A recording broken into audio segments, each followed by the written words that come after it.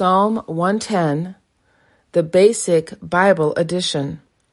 The Lord said to my Lord, "Be seated at my right hand, till I put all those who are against you under your feet."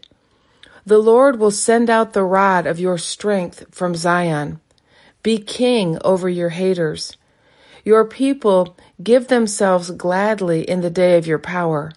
Like the dew of the morning on the holy mountains is the army of your young men. The Lord has made an oath and will not take it back. You are a priest forever, after the order of Melchizedek. In the day of his wrath, kings will be wounded by the Lord at your right hand. He will be judge among the nations. The valleys will be full of dead bodies. The head over a great country will be wounded by him. He will take of the stream by the way, so his head will be lifted up.